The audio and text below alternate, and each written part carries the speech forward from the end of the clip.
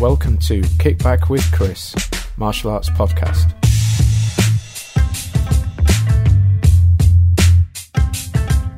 Hello guys, and welcome to another show. Hope you're all well. Hope you're enjoying this nice weather we're still having. It's gorgeous, gorgeous weather. Hottest day of the year today, apparently. I can certainly agree with that to a certain degree in here. It's a little bit toasty warm. I've actually shut the windows today. I'm being a professional, so you shouldn't hear too much background noise. Although what I will say is if you can hear the occasional banging sound, one of my neighbours having some building work done at the minute, so if you hear any hammering, that's what you can hear in the background. But yeah, another good week. Hope you've all been well. We've been managing to get plenty of training in, even in this hot weather. Best time for training and stretching, I think, is in the hot weather. Now, before we get started with anything, straight up with a little disclaimer here. I spent most of the beginning of this week in bed ill with some awful sort of stomach flu virus thing that's going around at the minute. I don't know about other instructors out there, but generally as a rule I don't catch stuff like that, so to be hit with this one, absolutely floored me. So the knock-on effect of that was, unfortunately, I wasn't able to get schedules to match up with our guests that we had planned for this week. Totally down to me, my fault. Well, I say my fault, I can't help being ill, but unfortunately, we weren't able to match up schedules to get things sorted, because our guest was meant to be Mr. Mike Leader.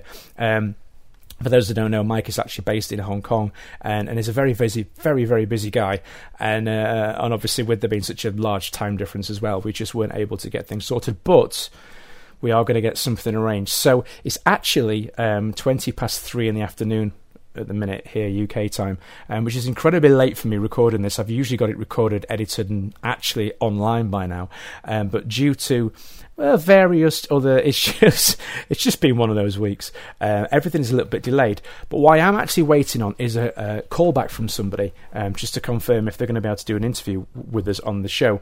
I'm not going to say who it is on the off chance that I don't actually manage to secure that person, but I wanted to go ahead and just record the start anyway, so that we've got at least some things. I don't want to have a week of nothing going out at all. So some things to catch up on, because last week obviously we had our Jackie Chan special, which I'm really pleased how well that was received, and all the positive comments. And what was so nice was seeing how it was picked up around the world. You know, it was being shared all over the place, and obviously we had quite an international sort of input from the people that called in, and thank you to everybody that persevered and managed to get the voicemail system working. I know there's a few hiccups with people on iPhones for whatever reason. It's supposed to be fully iPhone compatible, but apparently it wasn't for some people. Just for some people though. Why, I don't know, but anyway, we seemed to get around that in the end, which is a good thing. But yes, thanks to everybody that got involved. It was I really enjoyed the process. Very, very different podcast for me. Usually it's just a straight record, easy edit and upload. Well, I say easy, but relatively easy podcast speaking. And last week's was a completely different challenge, and one that I actually really enjoyed. So thanks again for everybody that sent in stuff to use. So this week we're a little bit out of date. We played a bit of catch up, but I say a few weeks ago, I think it was now, we had the launch event for the New Martial Arts UK online based magazine. Now I knew that the magazine was coming about, but I really didn't know too much about it. And it wasn't until I was at an event later on that evening. There was an awards event afterwards as well, and I was talking to Mr. Paul Barnett, who's one of the people behind it, and he was just explaining to me a little bit how it works, and it actually sounds like a really interesting premise. They're going to be including videos and all sorts of different content, so it's sort of more of an interactive magazine. I believe they're looking for a September launch. They do have a Facebook group, and I will include it in the show notes, so you can go and check that out there. But yeah, it looks like quite an interesting idea. So definitely want to take a look at nearer the time. I'm sure they're going to start promoting it more as the weeks draw closer. You'll remember, I'm sure, we had a fantastic interview with Mr. Lee Charles a couple of weeks ago. I actually really enjoyed that interview. It was a really fun, relaxed interview. A lot of people have commented, and on the fun element of it. And obviously Lee had a lot to share about, especially with time training with Benny Akides, which sounded fantastic. Now, in that interview, he mentioned a movie he'd been working on called Final Score. Now, at the time, there wasn't an awful lot he could say about it, but since then and now, the trailer has actually been released, so you can get onto Facebook and YouTube and all different places to check that out. And it's just often from memory, because being the pro that I am, I've forgotten my show notes. It features Pierce Brosnan, I know that much for sure. Dave Bautista as well, which obviously Lee mentioned in the episode. But yeah, go check out the trailer. Lee's actually in the trailer. You get to see him. So yeah, definitely it looks like one of those sort of Good Friday night in sort of movies. Along the same sort of vein, a friend of mine, Mr. Adam Collins, who I had the pleasure of working with, I want to say I think it was 2 years ago on something. I got to take a pretend kick to the face from him and do a little fall on the ground. But he's actually been working on his own production, a movie by the name of Outlawed, which has just been released trailer-wise, that is, on Facebook this last week, and I have to say how super impressed I am by the production value, the quality of this film. I knew that it was aiming high with it, but I wasn't expecting to see what I saw quality-wise from this trailer, so I really urge people to go check it out. And what's so cool about this one is that 100% of the sales are going to be donated to the British Legion and then some combat stress charities as well. So, real good cause. So if I would highly suggest you go and check it out, and then just keep an eye out for more information. We're hoping to have Adam on in the next couple of weeks, just to tell us a little bit about it. Obviously, he is a martial artist himself and a Royal Marine as well, so some interesting stuff to discuss there for sure. Now, another one, it's another film. It's a bit of a film-based one, this one. A friend of mine, a director by the name of Ross Boyask, has another film out, another film by the name of Vengeance. Actually, the full title, I'm going to double check because I don't know if that's the full title or not. Yeah, I think it is. It's Vengeance. And there's a whole host of people in this one. You've got Brian Larkin, you've got Gary Daniels, lots of other people as well. And the trailer for that just landed this week as well. So, yeah, go check that one out, guys. This looks like a real good fun, and nice to see, Britt Kicker and awesome actor Gary Daniels in there as well. So, yeah, go have a look for that one, guys. Again, I'm going to link all of this in the show notes, so you can go and have a little look-see. So what I'm going to do is I'm actually going to cut there for a quick break. I'm going to go and see if our guests that we've got planned can get on with us, and then we're going to wrap up after that with a few little discussion points, things that have been niggling me and things that people have suggested this last week. So yeah, thanks for putting up with this slightly rushed episode, and I'll catch up with you in a few minutes. You're listening to Kick Back with Chris, the martial arts podcast, brought to you by www.onlinekicking.co.uk. Okay, so joining us on the line now, we have Nathan Salmon. How are you doing, sir? I'm good. How are you? I'm good. Now, first, what I've got to do is just explain to everybody that we are going into this one totally blind. Nathan has very, very kindly agreed to come on at the complete last minute. So last minute. Are you actually in a hotel at the minute? Is that what you are? Well, not exactly. It's the last day before we start all of our summer camps, or the last week.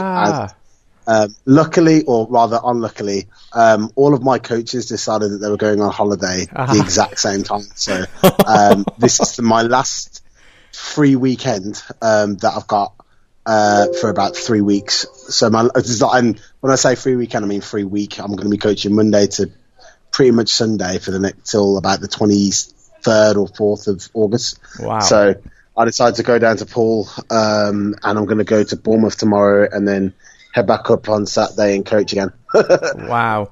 So we're very, very lucky. We're lucky to have you on. He's giving up his time in his holiday. You see, that we appreciate that sort of thing. But no, thank you, sir, for coming on. So just to sort of give a little bit of background information. Normally, I would have done this in the show opening, but because I wasn't sure if we were even going to be able to get this arranged, I didn't mention who you are or what we were going to be talking about at all. So we'll do that a little bit now. So Nathan has got a background in performance martial arts and tricking. We've been speaking over the years. In fact, we spoke in depth for about 3 hours about 2 weeks ago, some of which would be cool to talk about again now.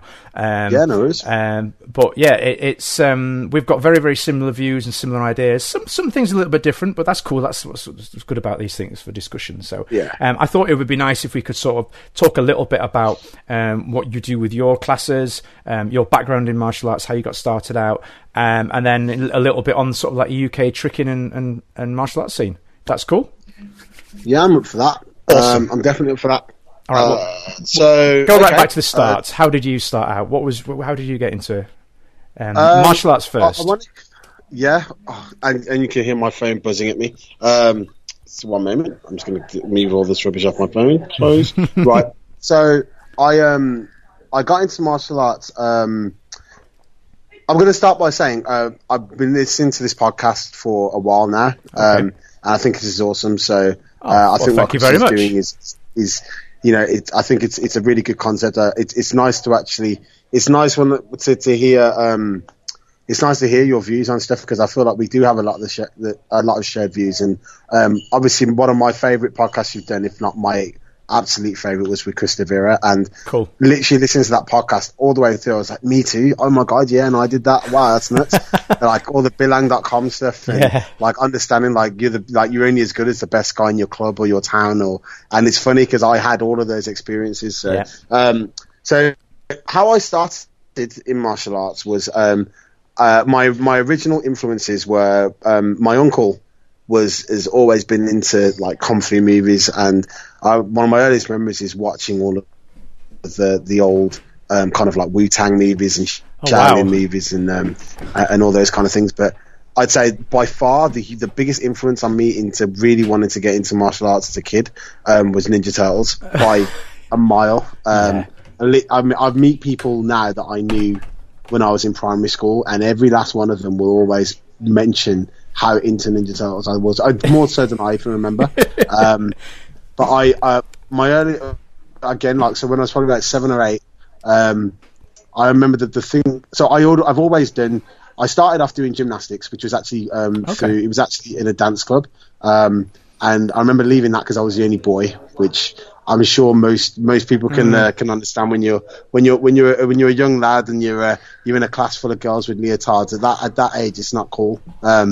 Of course, probably looking, when you get to your teenagers, it's probably not as bad, but there you go.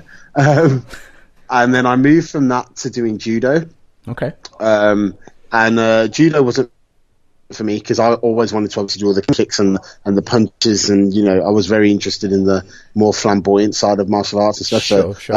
Obviously pre knowing that, pre the terminology of tricking or even performance martial arts, it was when I was growing up, it was just known as like a cinematic, or it was just known as like fight choreography or stunts training or screen. I don't even know. It was just known as like, cool martial arts kicks, I guess. Yeah. And I left all that, and I remember like my earliest kind of thing to go, I want to really do this properly, was going to watch Ninja Turtles 2 and seeing ironically one of the guys who taught Chris Vera, which is Ernie Reyes, who was in the movie, and I found out later on that he actually played one of the Ninja Turtles in the original movie. Yeah, that's right. Going to seeing that guy on screen just made. I remember coming out of the cinema, my mind was just, I've got to I just every day I wanted to do it. Oh, and we unfortunately seem to have lost. We lost you there. We lost you there for a second, sir. You disappeared. Am I back? You're back now, but you went for about 30 seconds. I got the gist of what you were saying, though. But that's the important things. You liked Ninja Turtles, and it got you into martial arts. I got into martial arts, and I started doing martial arts properly. I did it on and off from about maybe 9-ish. And then I wasn't really supposed to be doing it because my dad didn't like me doing it, so I was kind of practicing. Yeah, it was a weird one. Like, we used to do like a lot of summer camps or play schemes, and at the play schemes there was always a group that was doing like martial arts stuff, so I'd always do that kind of stuff. But what actually got me into doing it properly was I actually got mugged at knife point. Oh wow! when I was about 15. Pretty, it was a pretty at the time. It was a very like pivotal point because it was I kind of realised that I didn't really know how to defend myself because I hadn't been taught how to do that. So anyway, when I started it up properly, and then my first experience of seeing forms in real life was going to the Sunny Martial Arts Show, which is actually where I met Chris. Yeah, that's right. All those years ago. Back in the Team Altitude days. Yeah, back in the Team Altitude days. I remember that. And I saw Ashley Beck, and me being me, I saw it, and I was just, I've got to learn this stuff. And I used to travel from Birmingham to Sheffield literally every weekend, and eventually I got onto the team, and I competed for a little bit, but then around about the same time I started competing, I was also coaching for my instructor, and I kind of fell in love with coaching. Yeah. And it eventually led me on to running my own club, and then that evolved into the tricking school and tricking and forms and free running school now known as UTX Academy, and that's where we are today. Wow, what a journey! What a journey! So, you mentioned there your academy and your classes that you run. So we've got what's really cool about what you're saying about, and thank you for the kind words about the podcast at the start. But what is really cool is we do have a large spread, a large mix of people that listen. And what's really nice is we actually had when we ran the interview with Chris de Vera, that is, not myself. I did actually interview myself one episode, which was bizarre, but anyway. And people liked that episode a lot as well, but anyway. But when I interviewed Chris de Vera, one of the things that we had was people messaged me afterwards and said, I didn't actually know anything about this martial arts tricking thing. So I went off and had a little look into it. So we do have a lot of people that are listening to this now that are interested, that don't actually fully understand what it is or what it's about. So I thought maybe, if you could maybe give your interpretation of what it is and obviously what you do with your classes and what people can kind of expect from coming along to train and learn from yourself. So martial arts tricking, or it's now just known as tricking, as probably suggests from the title, the terminology is heavily rooted in martial arts, and what that originally was martial arts demonstration. That martial arts tricking actually comes from performance martial arts or martial arts freestyle katas. Yeah. The evolution of tricking to where it is today is that there's three elements to tricking. There's kicking, which is the martial arts background, doing kicks from Taekwondo, Wushu, Capoeira, and then you've got the tumbling element, which we refer to as flips, obviously doing your back tucks, your aerials, and all of your tumbling progressions, and then you've got the twists, which is actually what really gives tricking its unique look and feel, because it's doing movements, it's doing the acrobatic movements like the tumbling movements, but you're taking off one leg and usually on an axis, which means that instead of doing, say, for anyone that understands or anyone that does tumbling, if you think of a round off back tuck, but as you're doing the back tuck you do a full twist.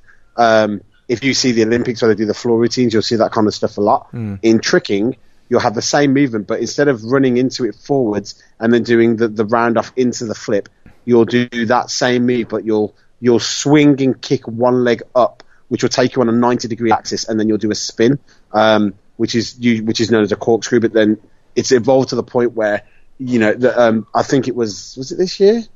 It was either this year or last year that Michael Guthrie was the first person in the world to land quad corkscrew. It's just nuts. Which is unheard of. So when you look at tricking, it literally is all of the crazy all of the crazy things that you're seeing, the stunt, the crazy, like, not quite gymnastic movements that you're seeing in the superhero movies and and all of the sort of new school action movies. But it's when it really becomes tricking is when you take those kicks, flips, and twists and put them together, and then you form these huge these really flamboyant combinations of movement, and that's what tricking is. To answer the next question, the way in which we structure our classes. So because of my martial arts background, I try and we've structured our classes in a similar format. So we obviously have, it goes up in grade level. in a similar format to the way you would do martial arts. But tricking can be taught as simply as, you don't have to be able to do a back tuck or anything crazy to start tricking. That's something that's obviously important once you get to a point. But a lot of tricking now is a lot about the transition movement. So coming to our class, the first thing that you'll learn is really just learn about how to throw your body around. And the one thing that I've always loved about tricking is that it really is about your mental. It really is about a mental state of mind. And so a lot of the time when doing the movements, you have to you can't come at it where you know what you're not going to know how to do a move. When a lot of these moves that you're doing, they're just not, especially if you've got an adult, it's physically impossible to spot them. So you've got to learn that it's okay to fall. And when you watch like all of our elite guys train, or even just the little kids now that are getting to some crazy levels as well, doing moves that weren't even invented when I started. The first thing that they learn is you just got to, a famous quote from one of the Batman movies that we use all the time is, why do we fall? So we learn not to. Just constantly get back up and just go for it. Yeah. And in doing that and understanding that, and learning how their bodies, what it's like to spin and to flip and that kind of stuff, it then helps them. It kind of gives them. It takes away that mental block of saying it's just impossible to do this. So the kind of structure that we put in place, which has come from a lot of it's changed obviously as it would do over years of training and so on, but we are able to take kids to a fairly high level fairly quickly because of the way we train them. Not necessarily the time or the facility. I mean, I'm a very big advocate of, it's not about, you could go to a gymnastics center that's got £1 million worth of equipment, but if you don't know, and you'll go there and you'll be happily jump onto the foam pit and all that stuff, but if you're not going there with a focus on how to train and what to train, it's all for none. So absolutely. That's kind of how we do it, and we're getting great results. Yeah, I 100% agree with what you're saying there. I mean, in the old days, this is where I do my old man bit. It was but joking. I mean, even when it's not even that long ago. We're only talking 18 years, which really isn't that long. If you think about the progression of, say, martial arts, for example, and gymnastics, 18 years is nothing. But when I was learning this stuff, we threw ourselves until it looked like something that we'd seen somebody else do. And the only way we knew if it was right is if somebody said you've just done it, or if you were lucky enough to catch yourself in the mirror. Sort of camcorders are just becoming sort of like sensibly priced that you could go out and buy yourself like a mini DV camera or something and record yourself. But it was very sort of a haphazard, throw yourself. Okay, that looks kind of right. And whereas now there's a lot more. Obviously, as you say, there is. Because we've come up doing that sort of thing, we now go, no, that's not a good idea. So now obviously there's processes in place, there's steps. We now know, if we drill this particular drill for long enough, and then, so it's a fully systemized thing now. It's not like it used to be, thank goodness. Yeah, 100%. I mean, one of my students, for anybody that wants to learn this, actually, I'll give a free plug right now. One of my former students, has now set up an online. One of my former students who's actually been one of our principal coaches, who's now a pro tricker, has actually put together an online curriculum, or an online training tool rather. And it's called Kojo's Trick Lab, which is, he's got videos from literally the world's best trickers. Because he gets flown around the world to all these gatherings. He's got videos from, like I said before, Michael Guthrie. He's got videos from Jacob Pinto.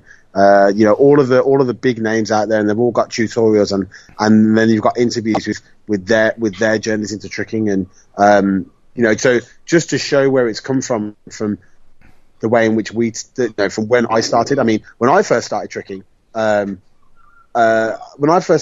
people weren't doing TD raise anything. It was the kind of staple tricking combination that I remember was B twist 540 hook aerial. That was, if you had that, you were considered pretty high level. And now I've got 9-year-old kids that do cart dub, and doing like touchdown raise cork into gainer, and all these other crazy big movements, and I'm looking at little kids that are just ankle biters, and they're just insane. And again, I do think, but I definitely feel like one of the strengths that we've gained with our club is it really is instilling the mindset for tricking. I think once we get a child and we can kind of break that, because you said this in podcasts, and I know you. I follow. Obviously, I'm friends with Chris on Instagram and Facebook. So Chris does every now and then. I'll do a live video, and in fact, you did a live video. I think it was it last week when you were talking about the school and the kids weren't allowed to play football. Oh yeah, I'm actually going to bring up some of that in my news piece after this. Yeah. Shocking. And a lot of that, because I work in school again. When a lot of the time when I listen to Chris, I'm like, yeah, I get that. Oh, me too, and our shared experiences. And one of the things that is a lot of kids these days that they're very much it's about I want instant success. Like they don't understand it's okay to fall. It's okay to fail and learn not to fail. And then they also because they're just so, I guess it goes back to falling, because they're just the kind of ethos. A lot of kids are very everything has got to be really safe and really controlled. And of course our classes are very safe. We have a very, very low injury count. I mean, we don't, we're not calling ambulances every week. You're not a trampoline park. No, not at all. We won't talk about trampoline parks. We'll keep it all positive today. But, for the most part, there are some good trampoline parks, but for the most part, they're just, parents, get your kids into actually organised sports. If you want them to learn flips, taking them to a trampoline park, you're asking for death. I'll say it. They're a pain in the backside, those places. They're a freaking nightmare. The amount of kids that we've had getting ready for tournaments or something, they've gone to a trampoline party, and then they've broken their ankle. Oh, Jesus. They've been coming to classes for 5 years and never once had a sprained ankle, and they go to a trampoline park for half an hour and they come out with the foot at a right angle. Those places are a nightmare. But like you say, don't get me on a rant.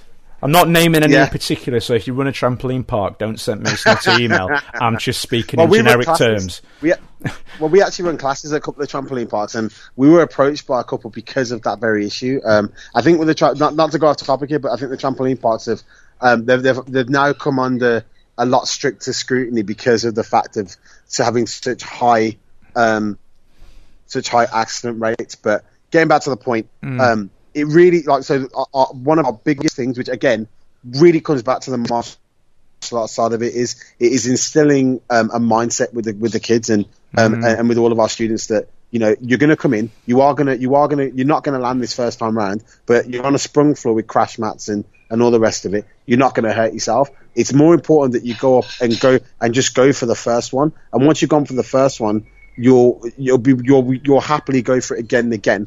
And eventually you'll understand how to land it. That might sound really crazy, but that mindset and that is actually a really big component in the success that we've had with the club. And I think that's just something that a lot of people shy away from, maybe scared of doing that. But we're again, I don't really worry about that because, like I said, I look at what we've produced and the caliber of students that we've got now, and like I said, we've got my Generation 1 students. One of them has just become a pro athlete for Adrenaline Worldwide, which is an online tricking battle, like an online tricking, almost like USC for tricking. So it's an online subscription that they do like monthly battles. And one of them literally last weekend got signed as a pro. Cool. That was actually my first UTX student. So shout out to Alex Amrabar for that. But that's pretty much it. And that's what you can expect when you come to our club. Fantastic. You will not be wrapped in cotton wool. You're kind of thrown into the deep end and shown how so to do the techniques. And, do a backflip. Again, we do. Like I said, I don't want to make it out like we're just throwing kids around. No, not at all. A lot more to it than that, but I do feel like that is a massive component. Just getting kids over the concept. Just got this vision now of Nathan with like a cattle prod, just zapping children in the calf muscles. Jump now! Jump now! No. I've seen some of the videos. I've actually seen firsthand some of your students that have come through your school, and these kids are. The one thing that I noticed about them all, they were all confident in their ability to keep themselves safe. You know, there was no doubt when they were going into things, which straight away, you know, again, they're not going to land everything 100% of the time, but because there was no doubt in their head prior to setting up, there was no tension, and then when they didn't land whatever they were doing, there was no injuries because they were relaxed, and you know, and then they were straight back up and go again, and and that, you know, that's a sign of good coaching straight away, because you can see that straight away. Now, we had a very, very long discussion a couple of weeks ago. I for those that know, I used to be quite heavily involved in the sort of form scene and the competition scene, and I competed myself, and then I had my own students, and I just backed straight out of it completely. But one of the things I wondered, and I wanted to put to you, that we didn't actually discuss this on the film, was the tricking scene, sort of the tricking, and I don't want to say sort of slash forms. We need to differentiate because they are different, but it's a very different animal to, say, the American market. They seem to have over there. They seem to have really latched onto it and sort of, I don't want to say commercialized it, but they've made it sort of, it's much more accessible. You see it a lot more, a lot of the time over there than you do here. And I wondered, you know, is that something? Obviously, I know that you're going to say you are aware of it, absolutely. But is it something that you're actively involved in, maybe trying to 100%. Encourage more, or does the industry over here want to keep itself enclosed, quiet, and shut down? That's a very, very good question, and there is no short answer to this. So I'm gonna come at this as, and I try to be respectful in everything I do, and even if I don't agree with something, I always try. I always try to come at it in a positive way. I think that you are right. Like, so obviously, everything you just said. When I got into forms, it was through watching Bilang originally, and then finding Masslink, which is now known as sportmartialarts.com. And when I saw that kind of stuff, it was like, wow, you look at these tournaments in America, and you know, they've got these grand finals that are always on a big stage with a massive backdrop. And you know, okay, I will say, like, back when I was watching forms, a lot of them were done on carpets in hotel lobbies, or it looked like that. Or what I now know is obviously hotel, I guess, like the hotel conference suites. But you know, the forms, there was just so many people. When you look at these videos, there's just so many people in the forms divisions, and you know, obviously the level is just so much higher, and it really is an event. It really is like, you know, you go to the grands. I mean, the earliest memory I can think of US Open has always been the ESPN televised version of that. And then you come to an event over here, and you know, it's usually in a community sports hall, at the back of the room. You know, and then when you're actually in the event, because obviously it's not with the exception of a couple of events, you don't really see forms in the UK. You don't really see those forms online the way you see them in America, so you don't get to see the performances. But when you're there, it's a far cry from what you've watched. It's, like I said, back of the room, in the corner. If you're a competitor, you've got, you know, a very small space, or you've got judges that don't really know what they're looking at, or you've got really bad speaker systems. And it was something that I didn't really, when I was competing, and I have to be honest, as a competitor, when I first got into it, it didn't really bother me, because I think the scene when I was in it, there was Ashley Beck was kind of in his last couple of years of competing, but I think the scene was quite big. There were a lot of clubs around that were doing it, so the categories always seemed fairly big. There was Brian Beck that was running Judgment Day, so you know, there were competitions that, you know, there were a couple of competitions a year that were pretty big and were done fairly well, but for the most part, it was, you know, the same scenario of a small, cornered, blah, blah, blah, blah. And now I'm an instructor, and I've got students that are competing, some competing on world level, and we have been to the US and seen US Open, which just blew my mind. Now it's really more a question of, okay, there are issues here, and I've been kind of, say it straight, ranting about this for years upon years. And it wasn't until So every time I've spoken about this stuff, I've also to go back a little bit. So I've been the head of forms for actually several different organisations, which I'm not going to name. But so by the head of forms, it means in some capacity I have been in charge or a coach or the official go-to person for forms at these events or in these organisations, and that was when it really hit me that there's a massive problem in this country, because when you talk to the promoters about it, ultimately they pretty much look at it black and white business side. So okay, how many people we want are people in categories. They're not interested in trying to invest in it, or so I would say. For one of them, we had this big meeting, and I said, look, you're trying to get people that don't exist. You've got an organisation that's got X amount of schools all doing fighting, and I know for a fact that in every one of those schools there's going to be somebody that wants to do forms. Why not invest in it now? Build up your own squad within, that are not coming from other clubs and have other other organisations with all their preconceptions. You can grow the market. You're big enough to do this, rather than just trying to look at who can we get to buy a grand ticket to come and compete on a world or European event. And they just weren't really interested. All they cared about was we just want people to come to the event.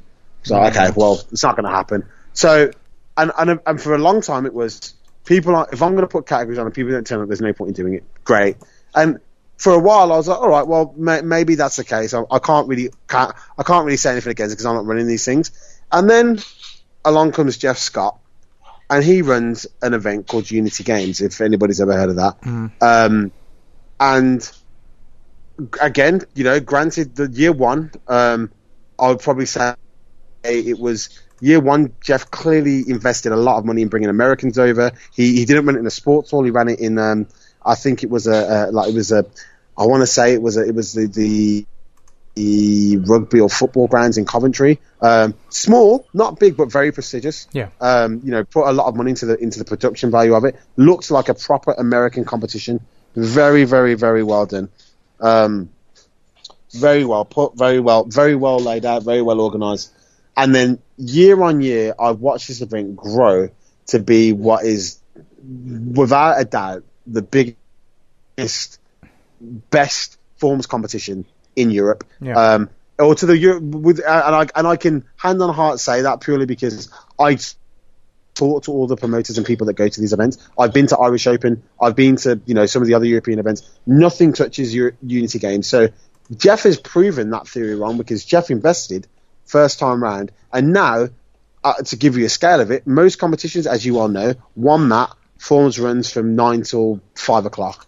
Jeff at the last competition, I think, had the stage 1, 2, 3, 4, 5, 6, had at least 6 or 7 areas at the last event, and we still, fair enough, he runs run-offs and then runs grands, but that event literally went from 9 in the morning, and I didn't leave there till close to 12 at night. Wow. That was the amount of competitors he had coming to this thing. So it then made me think, well, everything that all these promoters are saying is just bull, because they're looking at it and the way they're coming at it is saying, well, people aren't turning up to it. And prior to getting to running my own club, I come from sales, and one of the first things that you learn in business is if people aren't buying your product, there's a problem with the product or the service. Plain and simple. If the market doesn't want it, or there's something wrong with what it is you're offering, and I just don't get why the promoters just can't get that. So, and it'll be stupid things. It'll be things like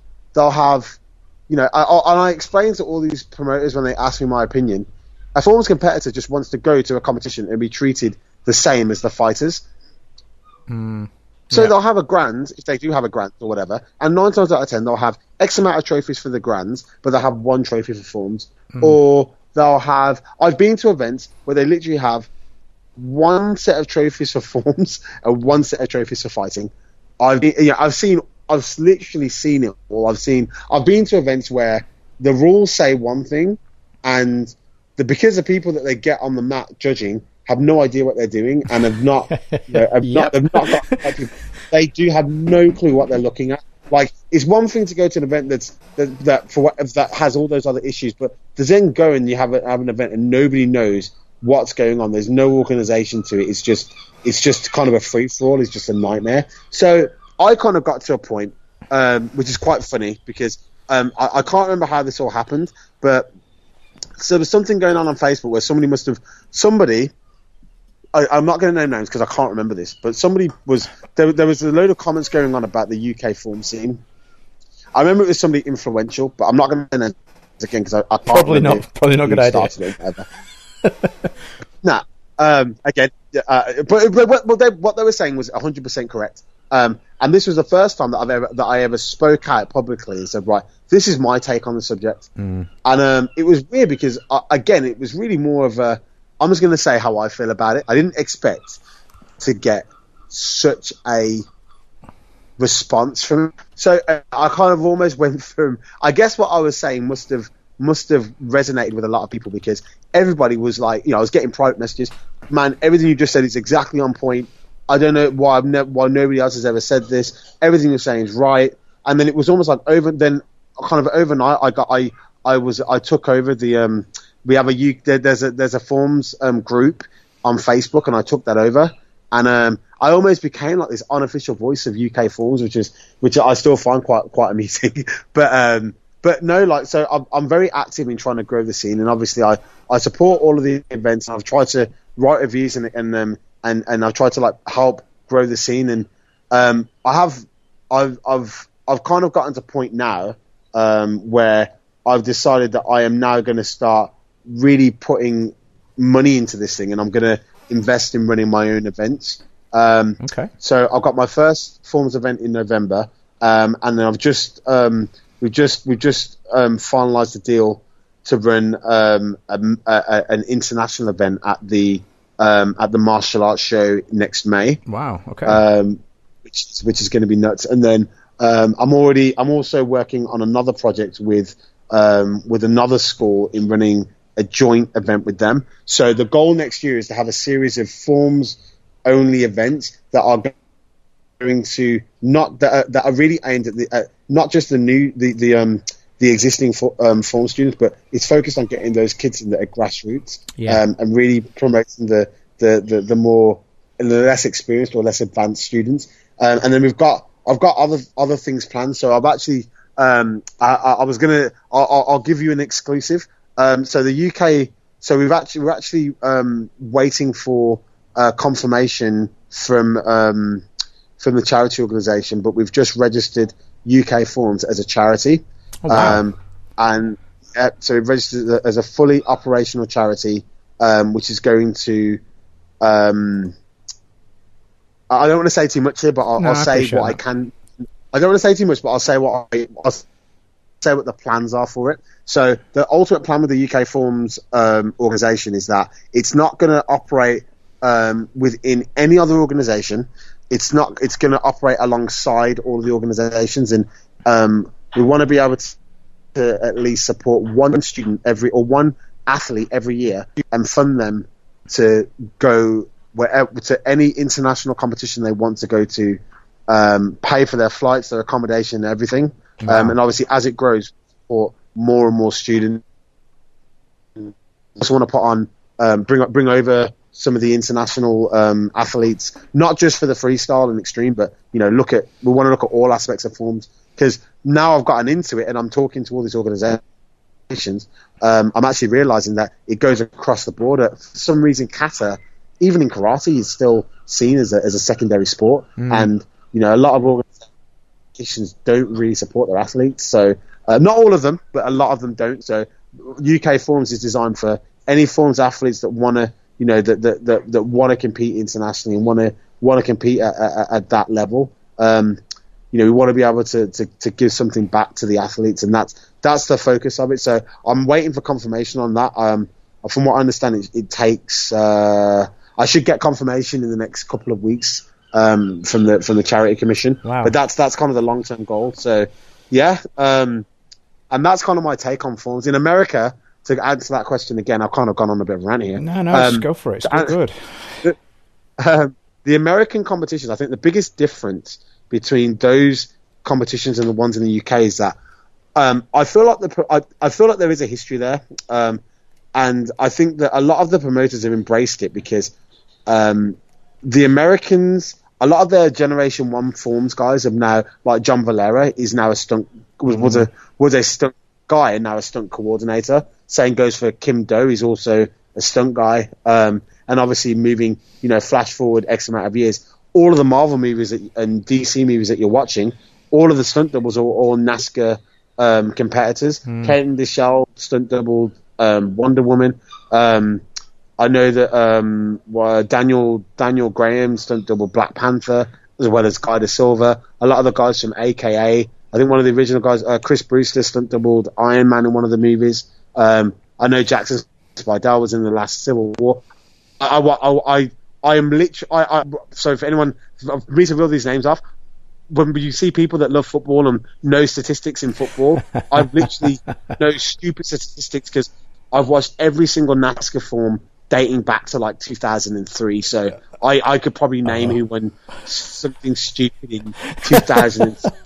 Like when I went to America and I met like some of the promoters, I remember talking for hours and one of them was like, I don't understand how you know all this stuff. I was like, well, I literally just have studied forms for years upon years because it was something I was fascinated with forms, probably over tricking because that was what got me into tricking. So but I think in America, I think they've really embraced that. And now when you go to the NASCAR competitions, forms is the draw for it. Yeah. When I think of something like John Paul Mitchell, all I'm thinking of, I generally don't know any of the fighters. The only person I knew that was on John Paul Mitchell was Raymond Daniels, and I don't think he's on that anymore. But in the UK, I think a lot of the promoters are fighters, and they know fighting and understand that.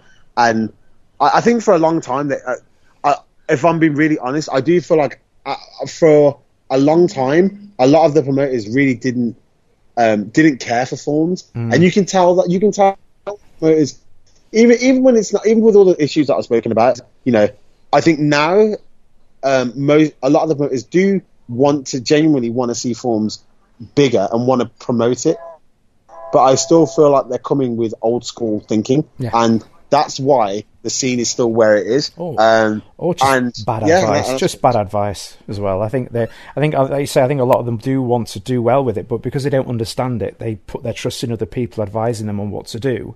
And I think sometimes, as you say, that advice is that's a very good point. And 20 years out of date. Yeah. I think that's sometimes there's a lot. I mean, they're promised, oh yeah, we're going to have this sorted for you, and they go, okay, great, thank you, and then they announce they're going to do it, and then the person that's done it maybe hasn't done it quite how people are expecting, and then the organizer gets it in the neck. I think that happens quite a lot, and it comes back to, like you say before, about you turn up, it's potluck, it feels like a lottery sometimes. Who are you going to get judging you today? Which is one of the reasons why I backed out of the scene, because it's nothing more frustrating as a coach when you put all your time and additional time into your students, and they give up their free time to do extra training. You take them to compete, and then you look at the lineup of judges and you're thinking, who are these people? We do this every week, and I've never seen them once. How do they know what they're looking at? Oh yeah, they know what they're doing. They don't. They're just making stuff up, and it's just frustrating. But you're going to fix all 100%. That. You're going to fix that, aren't you? I'm going to try.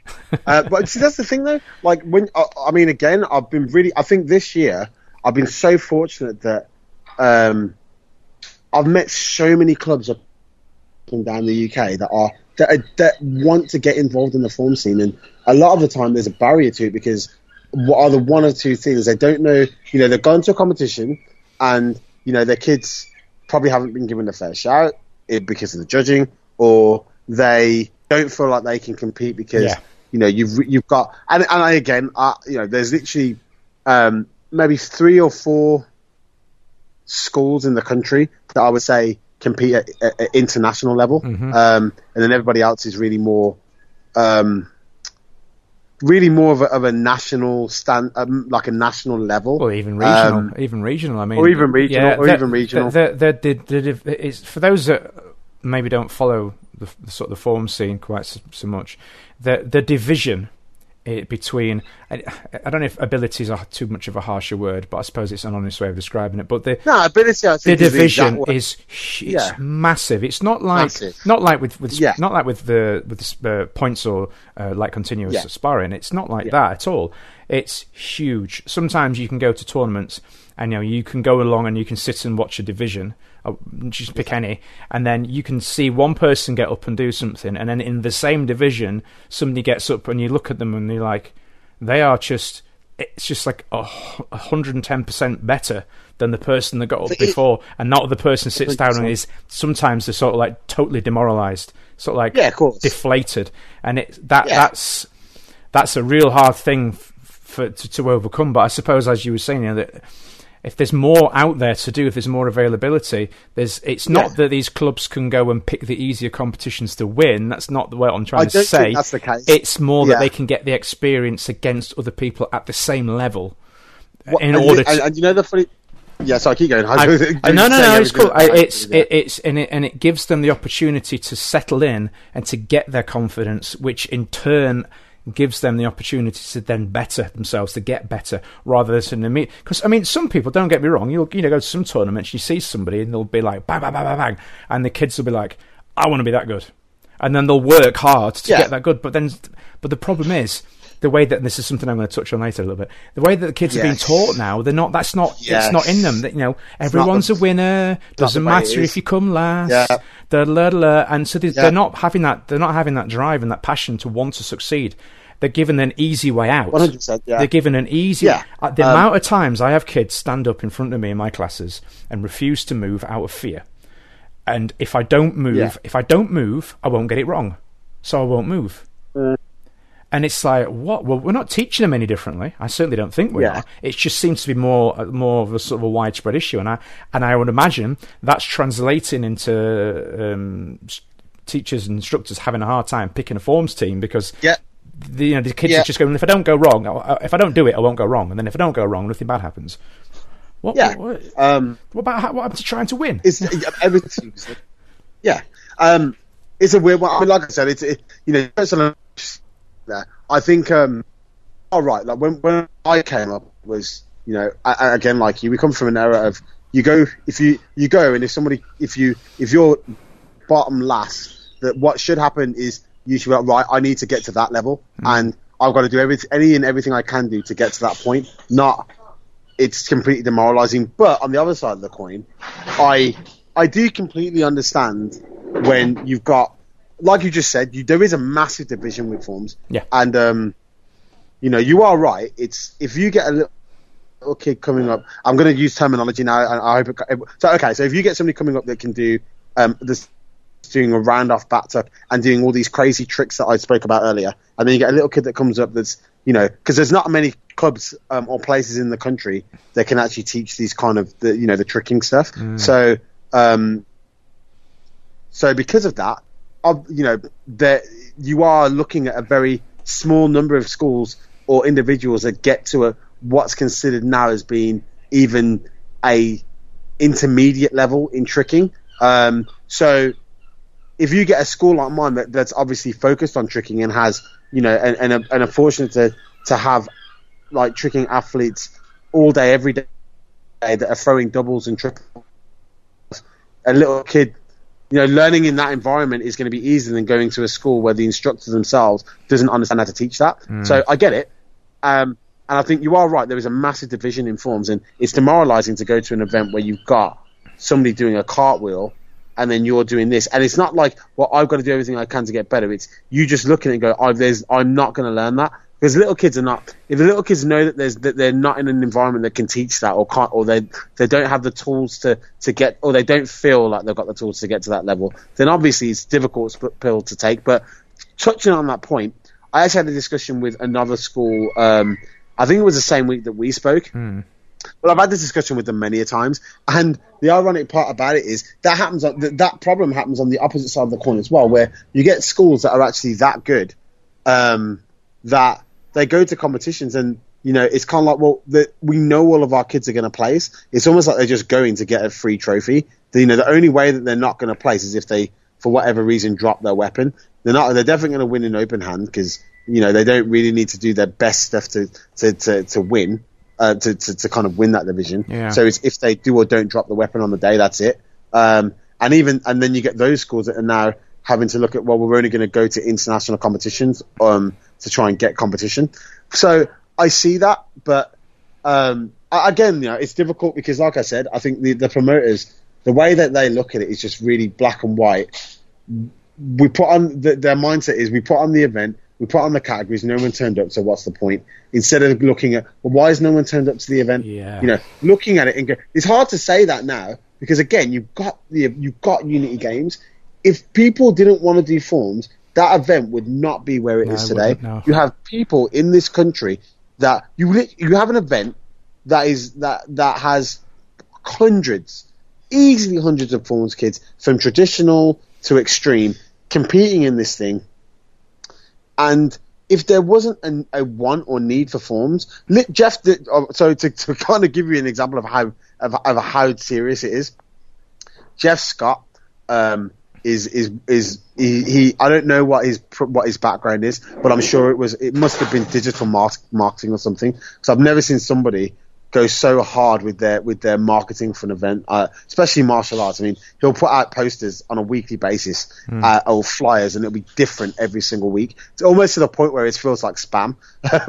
And usually he'll be promoting his event, I'd say at least 6 to 9 months prior to it. And this was the first year that he's I think the event is now going to be 2 days. So for a very long time, there came a point where I even started saying to people, I don't think he's going to run this event.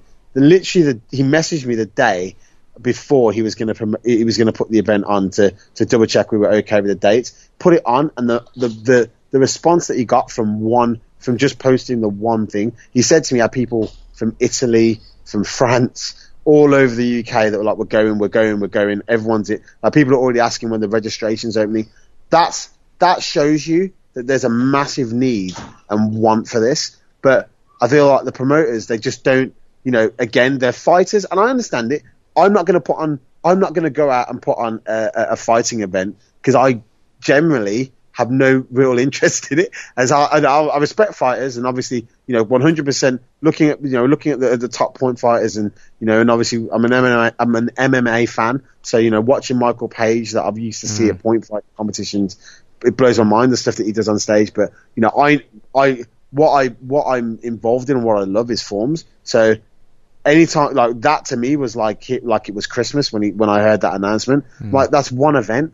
I'm thinking you could easily have 3 or 4 events like that every year, and all the forms guys would go to it. So like I said, I got to a point with it, kind of like my company, where if you want a job doing right, just do it yourself. So that was when we decided.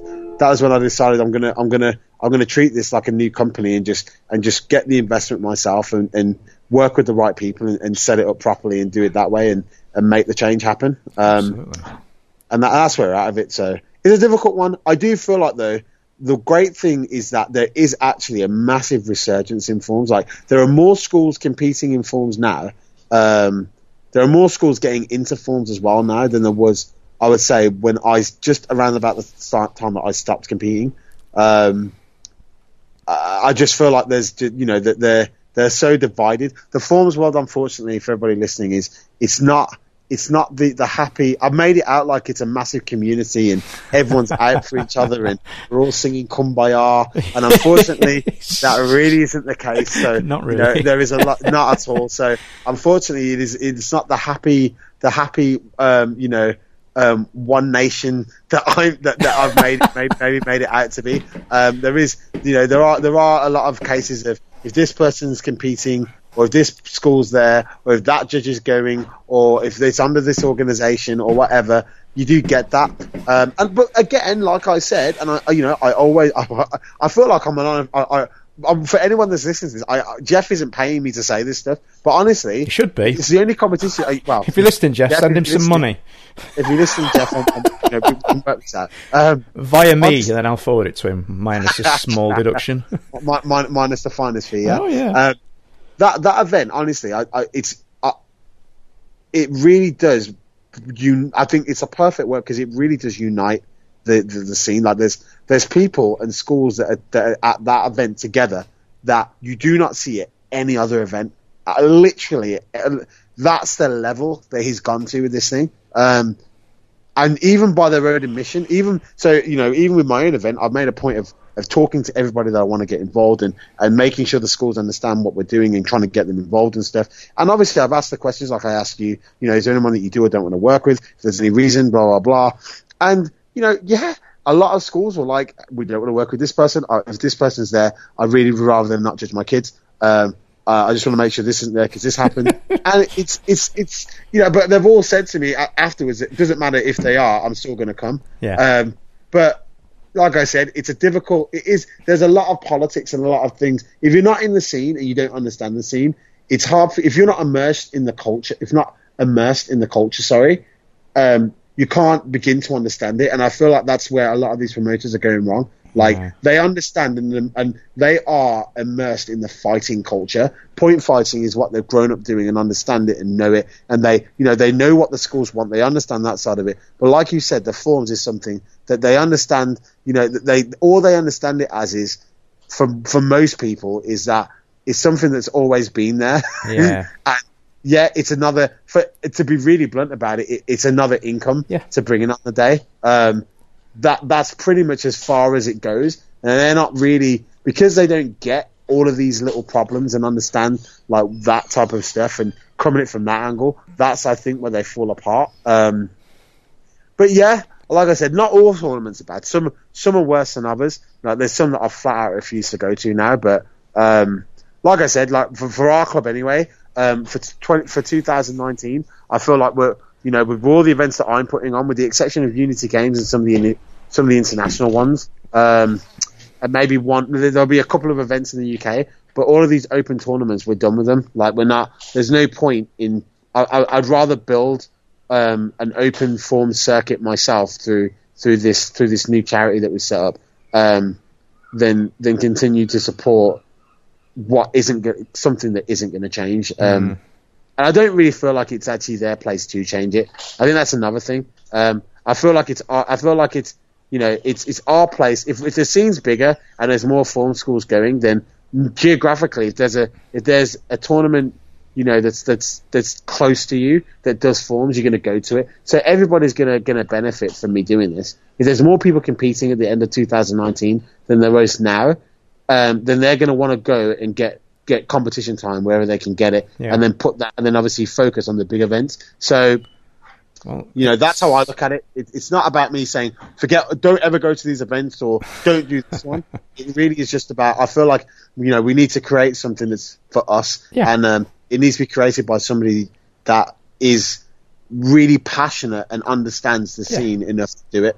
I think Jeff has done an incredible job, and to be quite honest with you, he's somebody that from watching what he's done with that event, it's inspired me to kind of do this. And that's pretty much where it is, really. So, on that fantastically positive note, we're going to bring things to a close, sir, because we've been talking for nearly an hour. It's gone so fast. That doesn't sound like us. It doesn't, does it? I think we were on the phone for about 3 hours last time. It was ridiculous. Yeah. But no, it's great. It's all very positive sounding. What I will do is I will link a lot of this stuff that we've talked about in the show notes so people can go and have a click around and find it for themselves. But in the meantime, where's the best place for people to find out more about you, about your club, about the things that you've been talking about? Where can they go to find out more? Best place to look for us, Team UTX, Facebook, Urban Tricks Academy, which is our original name. We're constantly changing. I need to actually launch this website. I've gone through about 5 versions of it. For some reason, I'm doing everything I've taught our kids not to do, and I keep going back to the drawing board. But I'm gonna have that URL up.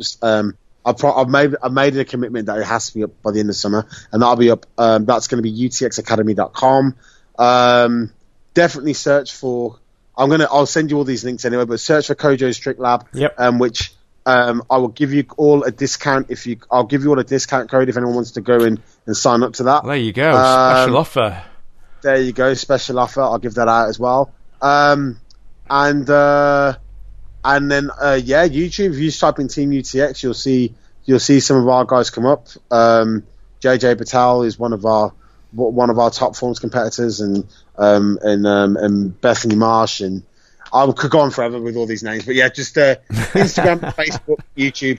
There you go. Fantastic. Well, thank you for giving me an hour of your what sounds like very precious time, and a bit of time off. I really, really appreciate you helping me out on this one last minute, and it's been cool to catch up again, and I look forward to working with you in the near future to help carry on promoting things. I've just had some more ideas while you've been talking as well. Oh, and another thing, whilst I've been talking, if you've got a couple of minutes at any point and you've got the internet where you are, if you use the Wayback When machine on the internet, I don't know if you've ever used it before, but I just went on Wayback When. No, it's this website where you can go into it and type in any website URL, and it captures images from the website over the years. And they've actually got... Is this your video or picture on Bilang.com? I've just found a photograph of myself doing an Albertido in 2001 on Bilang.com on page 3. I was on page 3 with Ashley Beck and Jo. There's us. I remember Jo. Yeah, it's that long ago. Jo's got hair. We're all doing the same kick. We're all doing the Albertido. That's all anybody did. That and a jump front kick. So yeah, that's for anybody that doesn't know. I actually remember I met Chris, and this has got to be like maybe 2001. Yeah, I met Chris at Senai, but I think I spoke to you online prior to that. Probably, and I think I met you or even heard of you through Bilang. Yeah.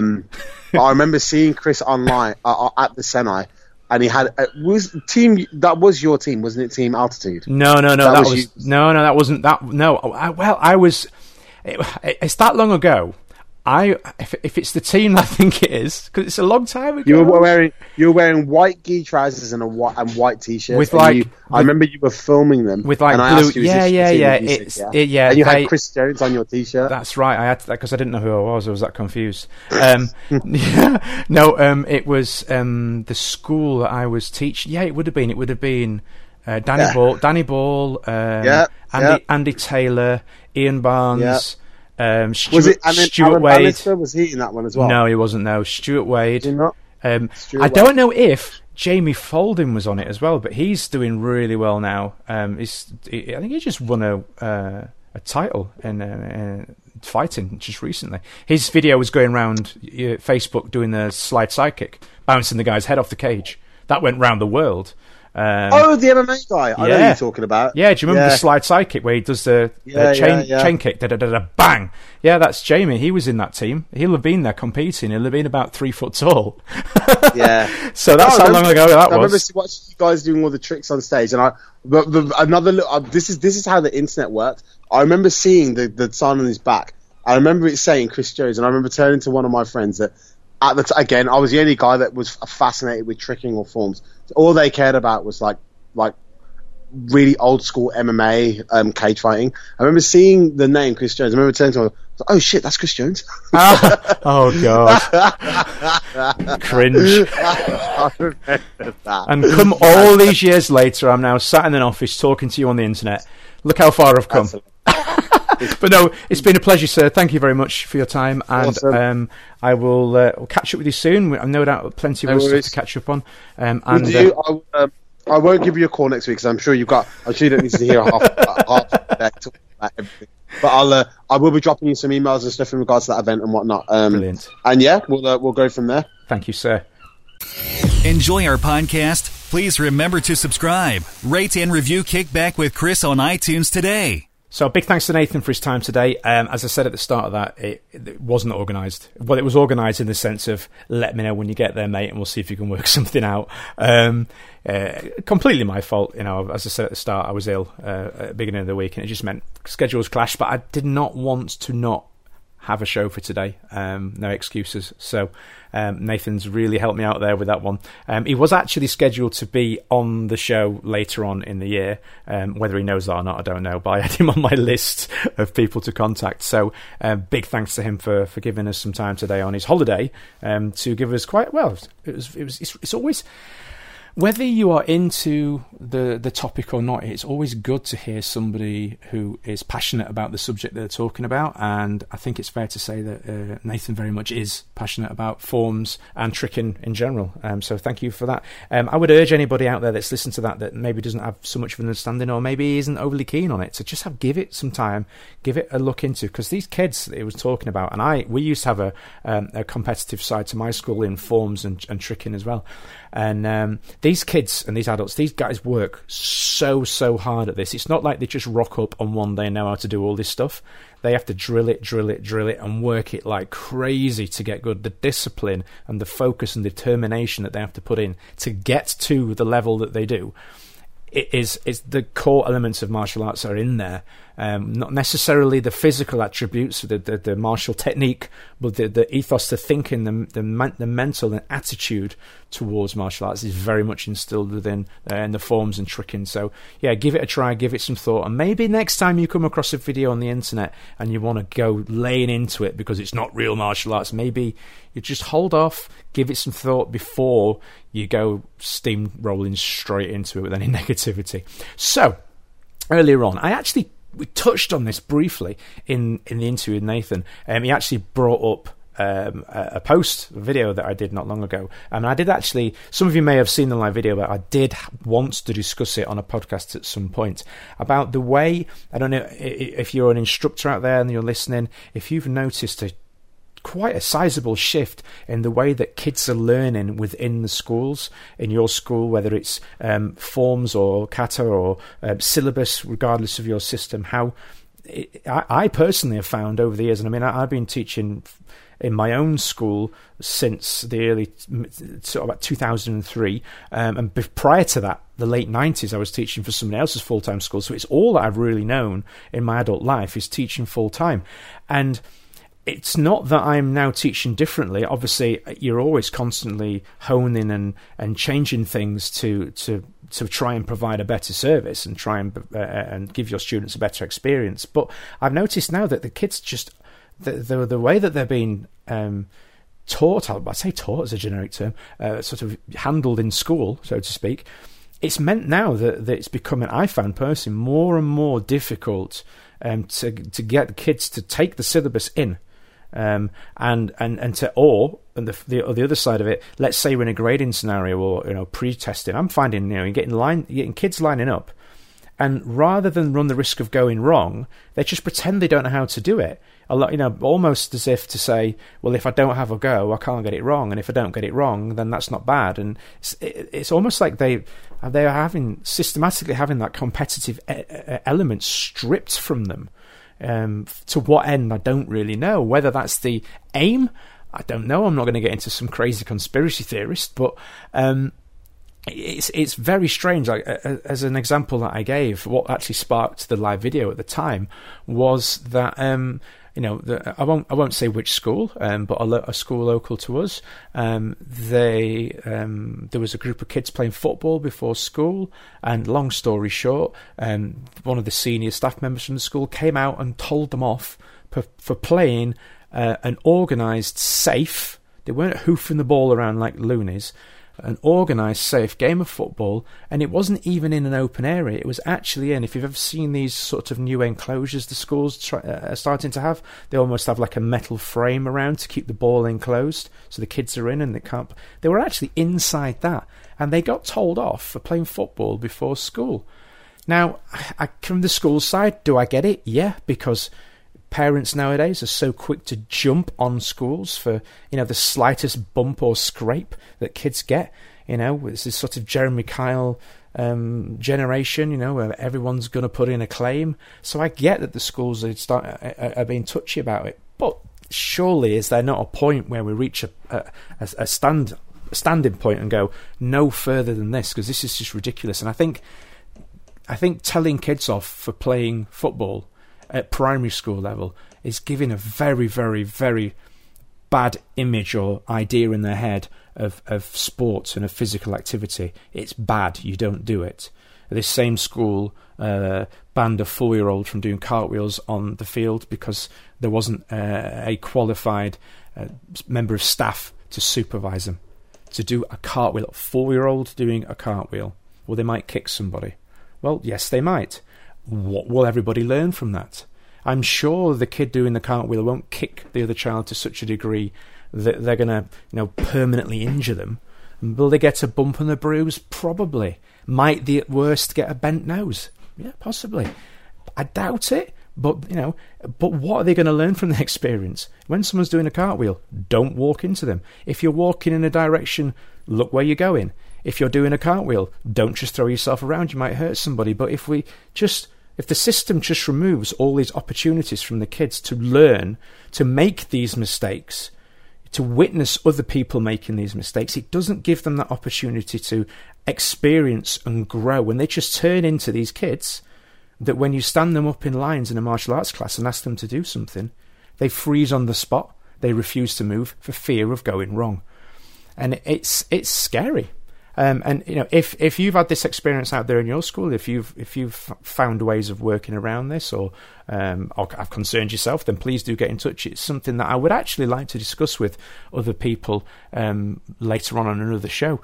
But we're going to finish up there. Again, thank you for putting up with this slightly cobbled together episode, which oddly enough is probably going to end up as one of the longest ones. Funny how these things work.